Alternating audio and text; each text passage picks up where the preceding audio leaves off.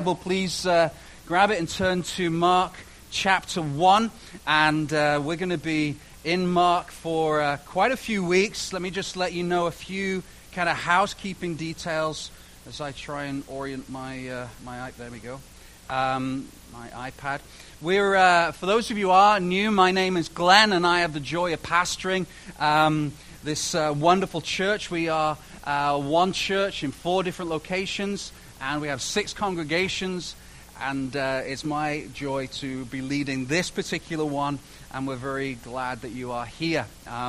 What we do as a church, we believe very strongly that the Bible needs to be looked at, studied, and taken in. Not just, we're not going to look at aspects of it that make us comfortable and make us feel good. As I said to somebody this week, the Bible has a tendency to read us as much as we read it. And so what we do as a church is we try and we look at the Bible through a lens of what can we learn rather than coming at it with presupposed ideas. There's aspects of the Word of God that is always going to be challenging. And so when we embark on a new series like Mark, then we're going to camp out in Mark over the next, until summer. We're taking a few breaks here and there, but we're going to work through, there are 16 chapters, where there's going to be 16 messages on Mark, and we want you to be engaged in it. We don't want you to just kind of dip in and out and listen to the nice preach about it and then forget about it for a week. If you look on the front of your bulletin, you'll actually see a memory verse that we would love for you to each week commit to memorizing. I could preach for the next 45 minutes easily on the benefit of absorbing the Word of God through memory. There is something profoundly powerful, and you will, if you commit to this, you will over the next 16 or so weeks, you'll actually be memorizing 16 passages from the Word of God that is going to be beneficial to you. It's going to be wonderful. I also encourage you to read Mark. It's an easy read. Out of all the Gospels, it is by far the easiest book to read. It's very matter of fact, very much to the point. So commit to reading the whole book of Mark. Commit to memorizing the scripture on the front of the bulletin. Commit to reading the chapter that we're going to be studying. Bring your Bible with you. Bring your journal with you. Be ready to hear from God. And then the final thing is join a community group. If you're not in a community group, many of our community groups will actually be studying Mark alongside the sermons. So those are just a few housekeeping things. You will find the notes for the book of Mark on, if you go to our new website, you'll see media in the top right-hand corner. Right-hand corner. That's hard to say and point the opposite way but the top right-hand corner, you'll see media. There's a drop-down menu, and I think it says community group notes right there. Click on that, and it's all there. I'm sorry to be perfectionist when it comes to the lights, but can we turn these ones down just a little bit and those ones up just a little bit? That would be great, because I'm going to end up with needing an Advil. There you go. That's better. Thank you so much. You guys do such a great job. You really do. Before coming here this morning, my wife, it's not very often that Sarah's not doing anything on a Sunday morning, and this morning was one of those mornings. So we went to Starbucks before we came here, and we got a nice drink, and then on the way to here, I looked at the notice board at Starbucks, and the thing that was overwhelmingly obvious was Kelowna really, really loves being fit, or at least the idea of being fit.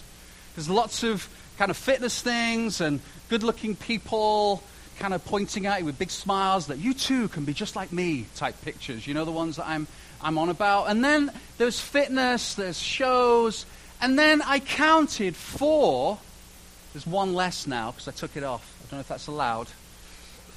It's my personal vendetta. There was 4 leaflets giving people in Kelowna the opportunity to go and visit a mystic or somebody who talks to the dead. And it was really intriguing, because it used to be that kind of world would be kind of like a bit Halloweenish. Do you know what I mean? Kind of somebody maybe in a cloak holding a candle, their face lit up with a pentagram behind them. You know, that kind of thing. Now it's young, good-looking, rich-looking, bright, pinks and yellows and greens. Come and talk to the dead with me.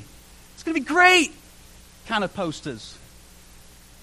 And I took one of them down because I was, you can find it in the bottom of the bin. My son works there, so I figured that's just the same as me working there. But the thing that struck me was it was a reminder to me as to why we're studying the book of Mark. Because in our society, there is an overt interest in the supernatural. We don't like to use the word supernatural because it makes it sound a little bit weird, but there is an intrigue in the supernatural, the other world, that aspect of our world that we don't see. And you see, we have an enemy, Satan, who loves to take that and make it interesting and intriguing, but in an evil way. As we study the book of Mark, you're going to find that this whole book is filled with supernatural aspects of life. What was Jesus like? What is Jesus like? You see, our culture likes the idea of Jesus because he's a cool guy. And I'm going to jump into that next week about this whole idea of the way our society looks at Jesus. But for us to really understand who Jesus is and what was Jesus like, we're coming alongside a culture that has a natural intrigue in things to do with the supernatural. And you see, Jesus, for us to know what Jesus was like, we need to jump into the book that actually gives a full description of what Jesus is like. You see, in Hebrews, it says that Jesus was the radiance of God. So if you want to know what Jesus looks like, you need to read the Gospels. If you want to know what God is like, you need to read the Gospels, read about Jesus, and what you're actually going to find is the way God speaks, the way God acts, the way God sees life, how he responds to situations, and you're going to see this beautiful picture painted of the life of Christ by the author Mark, or John Mark. John Mark was a close buddy, assistant to the Apostle Peter. He was Peter's assistant. And Mark as a book really could be called the Epistle of Peter, because what it actually is John Mark, as they traveled together, wrote down the stories that Peter would share. The other Gospels, Matthew, Luke, and John, would refer to Mark for accuracy. See, Mark was the earliest gospel. 16 chapters, very succinct. You will find the word immediately 41 times in the book of Mark. You see, I think people think that Jesus kind of walked around, kind of just listening to the Spirit and kind of wisping here a bit and floating over there a little while, just eventually finding... No, Jesus was on a mission. And Mark's gospel is a reflection of that mission. It's Jesus went here and did that. Then Jesus went here and did that. And then Jesus went over there and said that. And it's one thing after another. He doesn't mess around. He's to the point. He's unsubtle. He's loud. And that's why I like him. Because that's a little bit like me. I haven't got time to, kind of go around the houses. Just say it as it is. And that's what Mark does. So it was written in AD 63, and as I said, it could be referred to as the Apostle of Peter, Jesus on a mission. The overriding message theme of Mark is Jesus the servant. Jesus the servant. It was a book written for the masses. And as I think about what I saw on Starbucks notice board, and I think about the book of Mark, what I actually see is that the stories that Mark share about Jesus actually resonate with our culture that is desperate for an answer that is deeper than that which we can hold, touch, and see. That's what we're going to find in Mark. I'm already onto my third sermon in prep, and I'm already, for me, starting a new series is like I'm like a kid with a present. I love it. You just jump in, and I'm excited about sermon 3, and I've got to camp out on sermon 1, but I'm still looking forward to it. It's going to be a great series. So commit to coming every week with your Bible, with your journal, memorize it, talk about it. It's going to be wonderful. So what's Mark chapter 1 about? We are not going to go verse by verse and read the whole chapter. I would love to do that. But what we're going to do is just look at certain verses because Mark writes in a particular way. This is really important for you to remember for the whole series. Mark is not a chronology. It is not this kind of sequence. This is what Jesus, then Jesus did this, then Jesus did that. What it is each chapter is actually thematic. It takes a theme and it pulls different stories or events or sayings together to prove or represent that theme. It's very interesting when you read the book through that lens, because what happens is each chapter, a theme comes through, and then Mark does a great job of reinforcing that theme several times. So what is the theme of Mark chapter 1? What is the overriding message that Mark wants us to know from chapter 1? Now, before I tell you, let me tell you this. You can read through this book, this chapter, and you will see many minor themes. Now, I don't mean minor as in less important, but there's lots of different things I could preach on out of chapter 1, all under the cover of a major theme. Does that make sense? So the major theme for Mark chapter 1 is the authority of Jesus. The authority of Jesus. Here's what he's doing. He's saying, look, I'm going to tell you about this guy, and some of you, Willow Park South, are like, I'm not so sure. So what Mark's going to do is he's going to say, this is why Jesus needs to be listened to. Because friends, let me tell you something very, very important. And I'm going to jump into this next week in great detail. You cannot ignore Jesus. You cannot think of Jesus and then go, Because if what Jesus says about himself is true, then it has mind-blowing, eternity-making, life-changing implications. So it at least needs to be considered. It at least needs to be thought about, prayed through. If you're not a Christian or you're just exploring the whole idea of Christianity, you can't give Jesus a shrug of your shoulders and get on with your life, because if there's a possibility that Jesus said what he did say and it's true, wow, that cannot be ignored. It cannot be ignored. So Mark is saying, well, okay, what's his authority? Why listen to him? So verse 1, and we're going to be going quick, so buckle up. It's going to be great. The beginning of the gospel of Jesus Christ, the Son of God. As it is written in Isaiah the prophet, behold, I send my messenger before your face who will prepare your way, the voice of one crying in the wilderness, prepare the way of the Lord, make his paths straight. So here's what Mark's doing. He's introducing us to a character that's going to reinforce the authority of Jesus, and that person's name is John. So point 1, Jesus' recognized authority by John. John recognized, understood, bowed down to the authority of Jesus. John was an interesting character. You can read in the other Gospels, he spent a lot of time in the desert. He would eat locusts. He was not somebody who just kind of would disappear in a crowd. He was very loud, very passionate, very obsessed, very focused on Jesus Christ. And his message was clear. He was passionate about his message. You see, if we really believe, Christians, the message of the Scripture, then we should be passionate about it. I cannot stand here and preach the Word of God in a way that is just,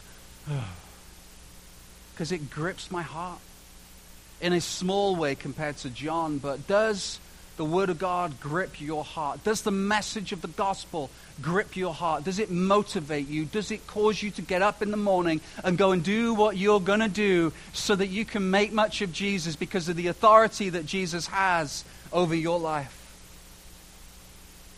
John understood the brevity of the importance of the message. He understood it, and he was passionate about it.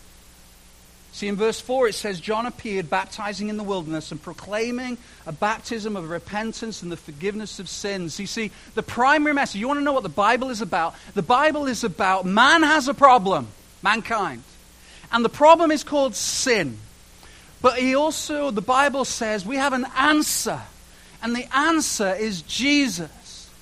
And the repentance of the sin brings us closer to Jesus. And so this is the answer. And friends, we need to be passionate about it. If you were to see your child running into the street, you are going to yell, "Stop!" to save its life.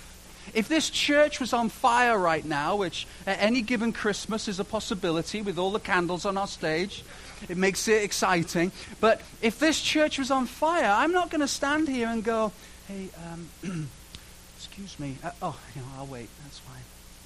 You've got other things to do. I understand, but the church is on fire. We should probably leave."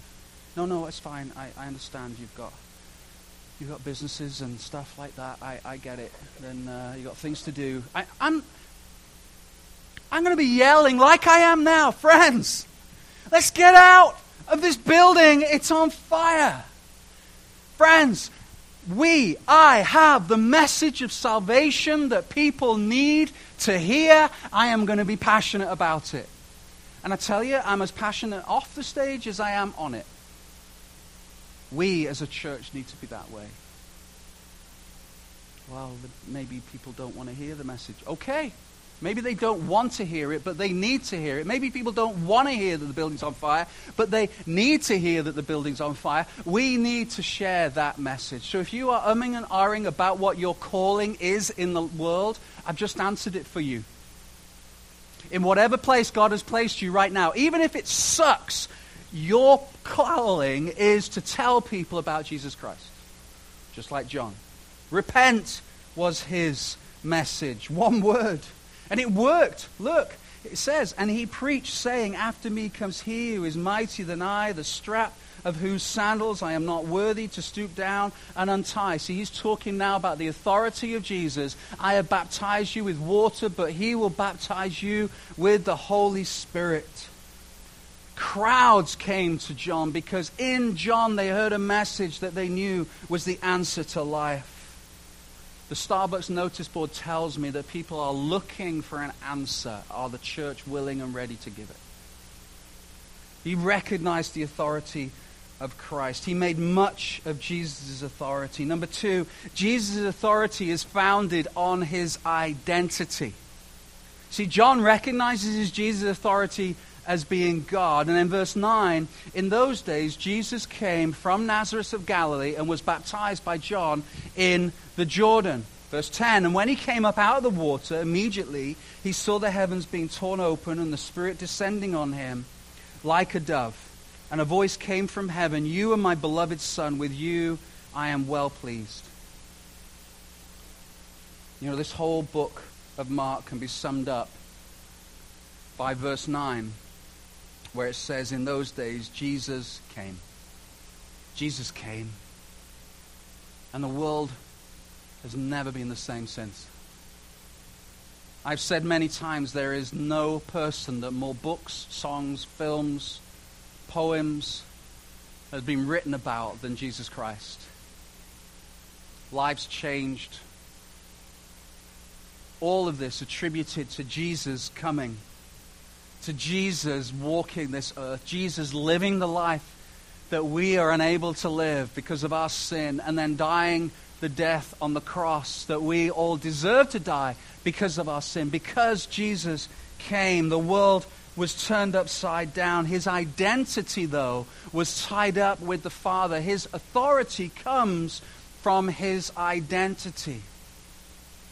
You see, as he was baptized, then the Spirit descends and it fills Jesus. And it's shown in other scriptures of this dove coming and this same Holy Spirit symbol, metaphor that is seen hovering over Jesus Christ is the same language that's used in creation. There's this new creation, this new time, new revelation. And Jesus' authority is sealed by his identity with his Father. Can I tell you, your authority is also tied up with your identity. Who you are, how you talk, how you act, where you go to, the decisions you make are tied up in how you see yourself and who you see yourself as being. And as Christians, we have unapologetically the greatest authority living in us, and his name is Jesus. I remember when I was about 14 years old, my father picked me up from school, and he was a police officer at the time, and so I can't remember what rank he was, but he was pretty high up, and he picked me up in the car, and I was about 14, and he had a nice car, and I sat at the front, and we just started driving home. We were chatting about the day. Now, my dad, because of his rank, he had a uniform that he wore all the time, but at the end of the day, he would just put like a regular jacket on, so you don't actually see, other than the black pants, you couldn't really tell that he was wearing a uniform. That's important for the next part of the story. So we're driving home, and then we come onto what's called the A55, and the A55 is like this, a little bit like a freeway. You can get up to some speed, and you can get up to like 70 miles an hour at some points, and it's good. We're just driving along, and then this other guy in another car, my dad sees him in his rear view mirror, and I remember my dad saying, he's going fast. And then this car just went and zipped past us. Like, he was going so fast. And then there was just this second of silence. And my dad, who is a highly trained police driver as well, he always made sure he did that qualification. Each year, I think he had to be retested. I remember these words. He says, I can't let that go. And he dropped down like what must have been like 8 gears. That's what it felt like. And we went and went after him. I'm like, this is amazing. I was so, like, we were, and don't get all, this is in the early 90s. We didn't care too much about, well, what about the safety issues? You know, what about this? What about that? There's no police cameras or anything like that. This is being recorded, and he's retired. I don't care. We just went after him. We were weaving in and out of traffic. It was great. You can take it up with him if he ever comes. But, like, I remember my attitude started to change. I went from this 13, 14-year-old kid with a huge grin on my face to suddenly, I was as much police chief as this guy. Let's get this sucker. You know, I went to do the Starsky and Hutch thing, hang out the window, the hair, and like roll across the bonnet or hood of the car, or you don't call them bonnet. But we just flew after this guy. We came off the freeway. I remember going around. Then we hit the back roads. This guy now in front knew that he was being chased. But my dad didn't have any lights on in the car. Because he didn't. It was just his car. So this whole thing possibly lasted probably all of 5 or 10 minutes. It was wonderful. I thoroughly enjoyed it. He came off this guy. My dad is now flashing his lights and blowing his horn to try and stop this, slow this guy down. And I know, I can hear the judgment going, well, your dad's being just as bad as him now. Well, just pull it back. It's just a story. Okay, so we came off, and then we flew back onto the same freeway. And eventually, this guy had enough. He pulls over onto the hard shoulder, and my dad stops, and this guy springs out of the car. He is livid. And I remember thinking, he's a big guy. I remember thinking that. I didn't feel so police chief then. But I felt safe because of my dad. Because my dad, he can more than handle himself with all the different martial arts and everything he's got. He got out of the car. My dad did it so slowly.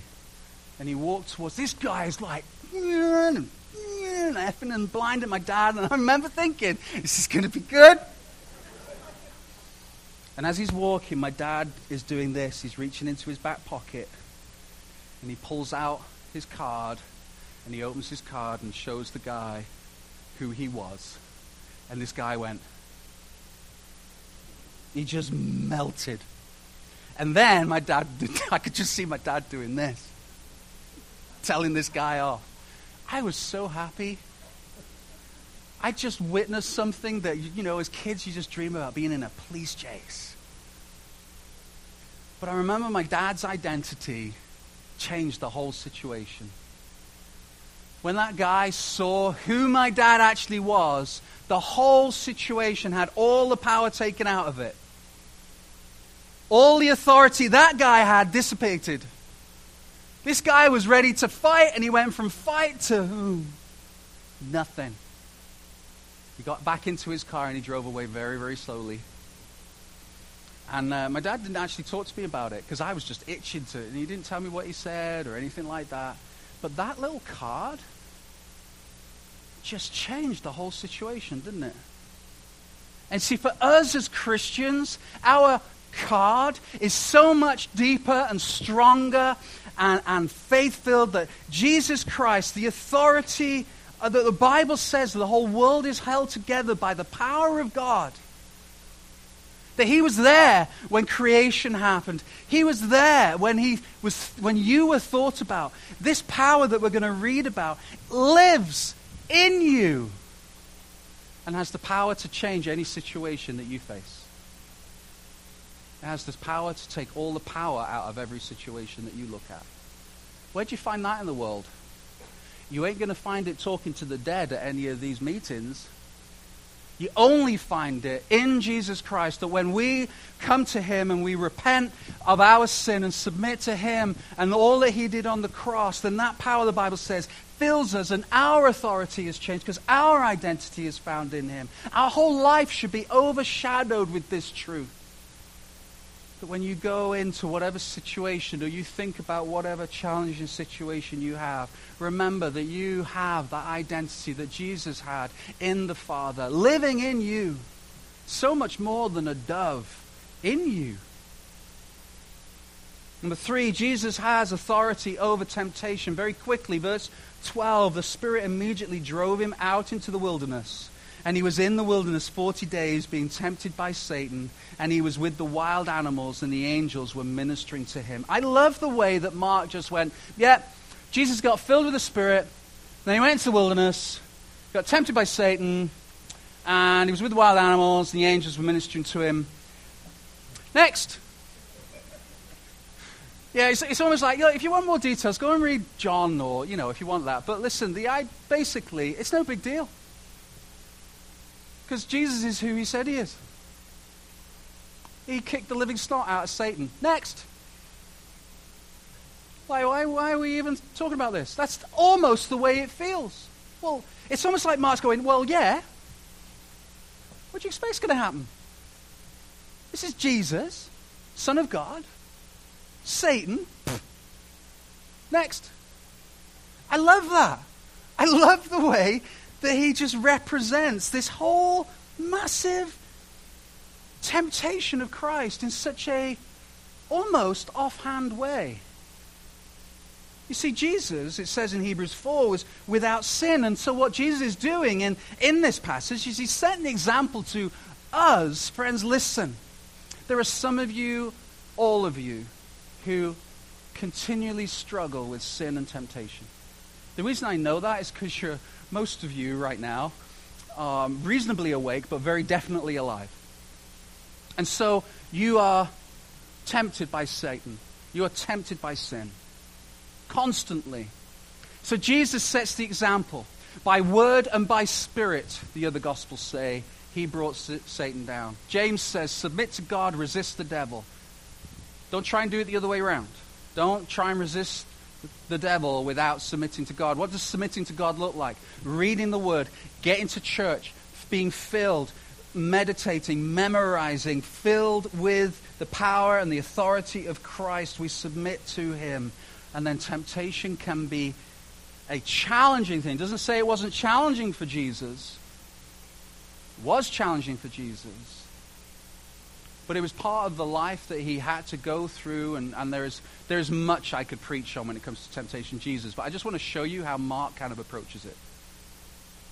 In the same way Jesus had authority over temptation, we have authority over temptation. So far we've seen that Jesus has recognized authority from John, and John is passionate about it. And we ought to be passionate about the authority of Christ. Secondly, Jesus has authority because of who he is, and we too have authority because of who he is living in us. Thirdly, we have authority over temptation in the same way Jesus did. And fourth, Jesus has authority over people. Verse 16.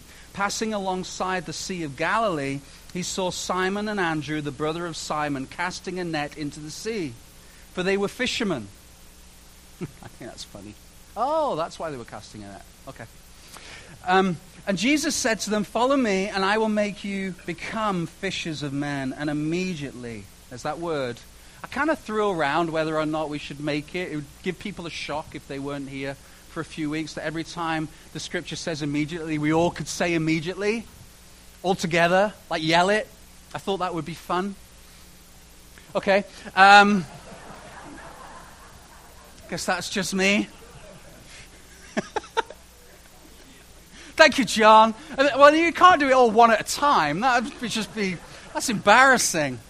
I just had this idea of somebody new in the church, just kind of half asleep, listening to the crazy guy. Immediately, huh? It's also a good way for me to find out who's here each week. But no. And immediately they left their nets and followed him. Let me encourage you. Jesus calls us to a process of change. He calls us to a process of change. Yes, there's often an immediate and radical, beautiful transformation when somebody becomes a Christian. I've seen it many times. It's pastor's payday. It really is. It's wonderful when somebody suddenly comes into this relationship with the Creator. It slams into their soul and changes them. And a light comes on inside of them. It's beautiful. I love it. But then the process of change starts. Then he starts pointing things out. Then he starts showing us, well, that was okay, but now it's not. And because we love him, we want to do what is right. And we want to do the right thing. Not in order for him to get him to love us, but because we love him. But I want to show you something in this verse 18, something very, very important. If we can go back to verse 18 again. They immediately left their nets. There's that immediate change. Immediately they follow Jesus. But then the gospel accounts give us many, many times when these disciples messed up. They struggle. He calls them. They respond. They struggle. Does that not sound familiar? Does that not our life? That Jesus' call to repentance happens immediately, but the process of change happens a lifetime going into eternity. Let me encourage you, for those of you who are struggling with that temptation, struggling with your identity, struggling with your call, let me tell you, you are in a process that your call is not diminished by the struggle that you are in right now. Your identity and authority does not reduce that warrant card. I don't like to diminish it down to something as small. That ID card is not taken away every time you fall for temptation. He is a loving, caring, merciful God who wants the best for you, and you are going to struggle. You see, the other thing that encourages me about this is that Jesus has authority over people. We all have prodigals. No, let me take that back. Most of us will have prodigals. Friends, family members, children, brothers, sisters, aunts, uncles, who seemingly were close to Jesus and then wandered away. That's your prodigal. And like the Father, you are wondering when they're going to return. Can I tell you that Jesus is all about process? He has authority. What was it that you think suddenly made that young man in the story of the prodigal son? What was it that suddenly made him come to his senses? It says he came to his senses and went back to the Father. What was it that initiated that? It's Jesus. It's the Holy Spirit. Now, he has to do stuff after that, and we could get into all that, but I want you to remind you, those of you who have got prodigals, do not give up on them. Because by giving up on them, you are giving up on Jesus himself. He has authority over people. Be encouraged. It's not what you say, your ability to convince, your adeptness at apologetics or arguments. It's not any of that that draws somebody into the kingdom of God. It's Jesus' authority to call them. And trust me, when you get called, you drop your nets and you follow him. And then the process of change happens. And in that process, it might be that they go way, way off and then come back. It might be that they never actually followed him. They just said they did. Be patient. Jesus has authority over people. Jesus has recognized authority by John. His authority is in his identity, and so is yours. Authority over temptation. He has authority over people. And then finally, number 5, Jesus has authority over the supernatural. We're going to hear this word a lot over the next few weeks. We're going to talk about miracles. We're going to talk about healing. We're going to talk about everything that makes us kind of uncomfortable. I was really uncomfortable with this word even as a pastor up until about 12 years ago. Don't get me wrong, I prayed believing, and hear me in this because you might understand where I'm coming from. I had no problem believing for Dan's healing and health. No problem. I have no problem believing and telling Dan that it is God's plan for him to be well, for God's plan to be healed, God's plan for him to have health, and maybe this process right now is just showing him things and aspects of his life, that God has a story. I totally believed that and would speak it faithfully over people like Dan and whole congregations, thousands of people. I had a problem when it came to me. I don't know whether I truly believe that for me. And then I paid a visit to the doctor. And it was a process I had this other virus, and they did some scans. And I remember, and many of you know this story, but I remember sitting in the consultant's office in VGH, and he said, well, and I was a bit confused as to why I was with this consultant. Because this consultant wasn't the consultant that I actually went to visit first time. But anyway, he was a very nice man. And he said, well, throughout finding the scans, we found a lump. Is there anything? And I say this lovingly and carefully, understanding who we have in the room. But I don't think there is... Those are scary words. He said, we found a lump about the size of your fist just inside, underneath your ribs, right here. And then he said, we don't know what it is. What we do know is that it's fast growing, because I'd had x-rays weeks before for my immigration, and it wasn't on those x-rays. And he said, so this could be a very fast-growing tumor, and we need to do some tests. Like, world drops out, right? What do you do with that? 30 years old, I have little children, and it's devastating. So I went for an MRI, and this was kind of cool, actually. I'd never seen an MRI where it kind of shows you slices of yourself. You showed me the video. Have any of you seen that? Where you're kind of looking at yourself, like a camera's going through the top of your head and going down, where it starts here and goes down, and so you can see your heart kind of open and go down. It's like, wow.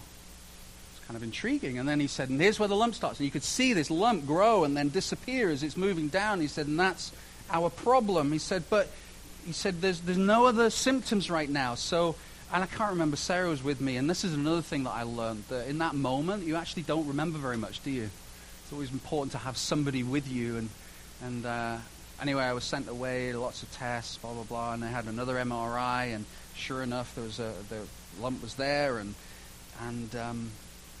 this went on for like 2 or 3 months, and they were confused. There weren't other symptoms, and then they said, we don't think it's cancerous, but we can't be sure until we take it out, and et cetera, et cetera. So, and then I went for this final MRI, and then went to the consultant again, and he said, let me show you. And so he showed me, and there was just nothing, like not nothing. Still had other stuff in there. I'm not sure whether that would be a miracle. Praise the Lord. You have nothing now that can go wrong. He said, it's gone. Now, I was like, I'm sorry, what? He said, it's gone. It's just not there. Sarah was there. You ask her. She's the sane one, even if you think I'm mad. I think I still have the video somewhere. He gave it to me on a CD. He said, it's not there. Now, listen, friends, I'd love to tell you that I went to a Benny Hinn. No, don't get me started. I'd love to tell you that I'd had this amazing healing like slain in the Spirit, purple cloth. Those of you who remember Toronto Blessing, you remember all that. How many of you know what I'm doing right now? Okay, don't worry. I could have had this amazing experience, and I have to tell you, I didn't. We prayed, we cried, we wondered. My wife told me off for being too afraid. Go up and down, up and down, up and down, and then God did his thing. And I remember asking the doctor, I told somebody over coffee this week, we were talking about the supernatural, and I remember asking the doctor, I said, would that be classed as a miracle? Desperate, wanting him to say, yes, hallelujah. But he went, well, he said, sometimes these things that you said, it is kind of strange, and, I can't really explain it, but, and he just kind of hedged around it. Tell you what, I went out of his office calling it a miracle. I don't care how God decided to take it out. Archangel Gabriel could have come with a scalpel in the middle of the night and taken it out. I don't care, whatever. By the way, I'm just made that up. I'm not saying that's in the Bible. I don't care what's there and it's not. You see, from that moment, my thought of supernatural changed because I'd actually experienced something that was inexplicable. And you see, our world is filled with the inexplicable that people are skeptical about and trying to explain away. But the reality is, our world is a supernatural world. And this next part of the passage that I'm not going to read all the way through, but it says, it's this explanation of Jesus casting out unclean spirits, of healings, of these incredible supernatural events that only Jesus can do. But then he says, look, we give you the same authority. You go into the world and you pray for healing. You pray for things to see things happen and supernatural things. And friends, I have been in many, many meetings where I have seen and I have heard and I have witnessed things that are inexplicable of this world. They are truly super-natural. What do we do with that? Well, a bit skeptical. Okay, great, be skeptical, but at some point you've got to kind of go, okay, is there something other than what I see? See, we live in a Western world that's intellectual and scientific and anti-supernatural. People see God as somebody who's just out there maybe. But the Bible says we have an unseen world and we know it to be true. Now listen, let me tell you, I'd love to say that every time I pray for somebody, they get healed. They don't. I don't know why, but I tell you, it doesn't stop me praying. It doesn't stop me believing. Because the Bible says it, and my experience has backed it up, that prayer works. We need a supernatural answer to a world that is in desperate need, that politics, especially now, don't seem to be working. Societal change, political philosophy, you can pontificate all you like. Our world is broken, it has a sin problem, and Jesus is the answer, and it's a supernatural answer. And it makes the church uncomfortable because it seems like as soon as we want to make God something, he breaks out of it and goes, actually, I'm going to do it this way. Okay, well, I'm not very happy about that. And God's like, okay, well, I'm God. I can do whatever I want, with whomever I want, whenever I want, wherever I want. And if I choose to do things supernaturally and heal this person and not heal this person and do this and not do that, that is up to God. And this is what you're going to see in Mark. You're going to see supernatural miracles happening time and time again. And we can't just go and pretend it doesn't happen. Friends, we're a church that believes in healing. We're a church that believes in the supernatural. We're a church that believes in prayer. And it's in you. You know what? I truly believe in this room right now there are people who have the gift of healing. And just don't know it. It's a spiritual gift. When was the last time you put your hand on somebody and you prayed for them? Because maybe, just maybe, God wants to work through you in the same way. And you see, I find that exciting. So, there are 3 things I want us to think about in conclusion. I hope you're excited about working through Mark. I really am, because I'm reasonably excited, as you can probably tell. The first thing I want us to consider this week, and community group leaders, I would recommend you write these down. And they're not on the screen, I'm sorry, because they came to me very late on. First of all, we need to submit to his authority. Submit. We need to submit to his authority. We need to do what pleases the Lord. We need to stop trying to dictate to him how we think things should happen and submit to him and his story, believing that he is in control. We need to submit to his authority. What does that look like for you right now? What are you holding on to, trying to control? Secondly, we need to serve his authority. We need to step out in the authority that God has given us, with the ability and the power that he has promised is in us, and we need to take risks. We need to pray for people. We need to come to Willow on prayer. We need to say, yes, I will pray for you. I will talk to you. We need to submit. We need to serve in his authority. Not our own authority, in his authority. And then thirdly, we need to share our authority. Isn't that amazing? They all begin with S. Oh, how that happened. We need to submit to his authority. We need to serve his authority. And we need to share his authority. You know, I've been praying now for a little while. Well, actually, no, it's not a little while. It's quite a few years. A little while in the grand scheme of things, I guess. That God would continually add to this church. Because my simplistic thinking is the more people that come on a Sunday and come to community groups, the more they get filled and taught about Jesus, the more likely they are to go out and tell more people about Jesus, and so it goes on.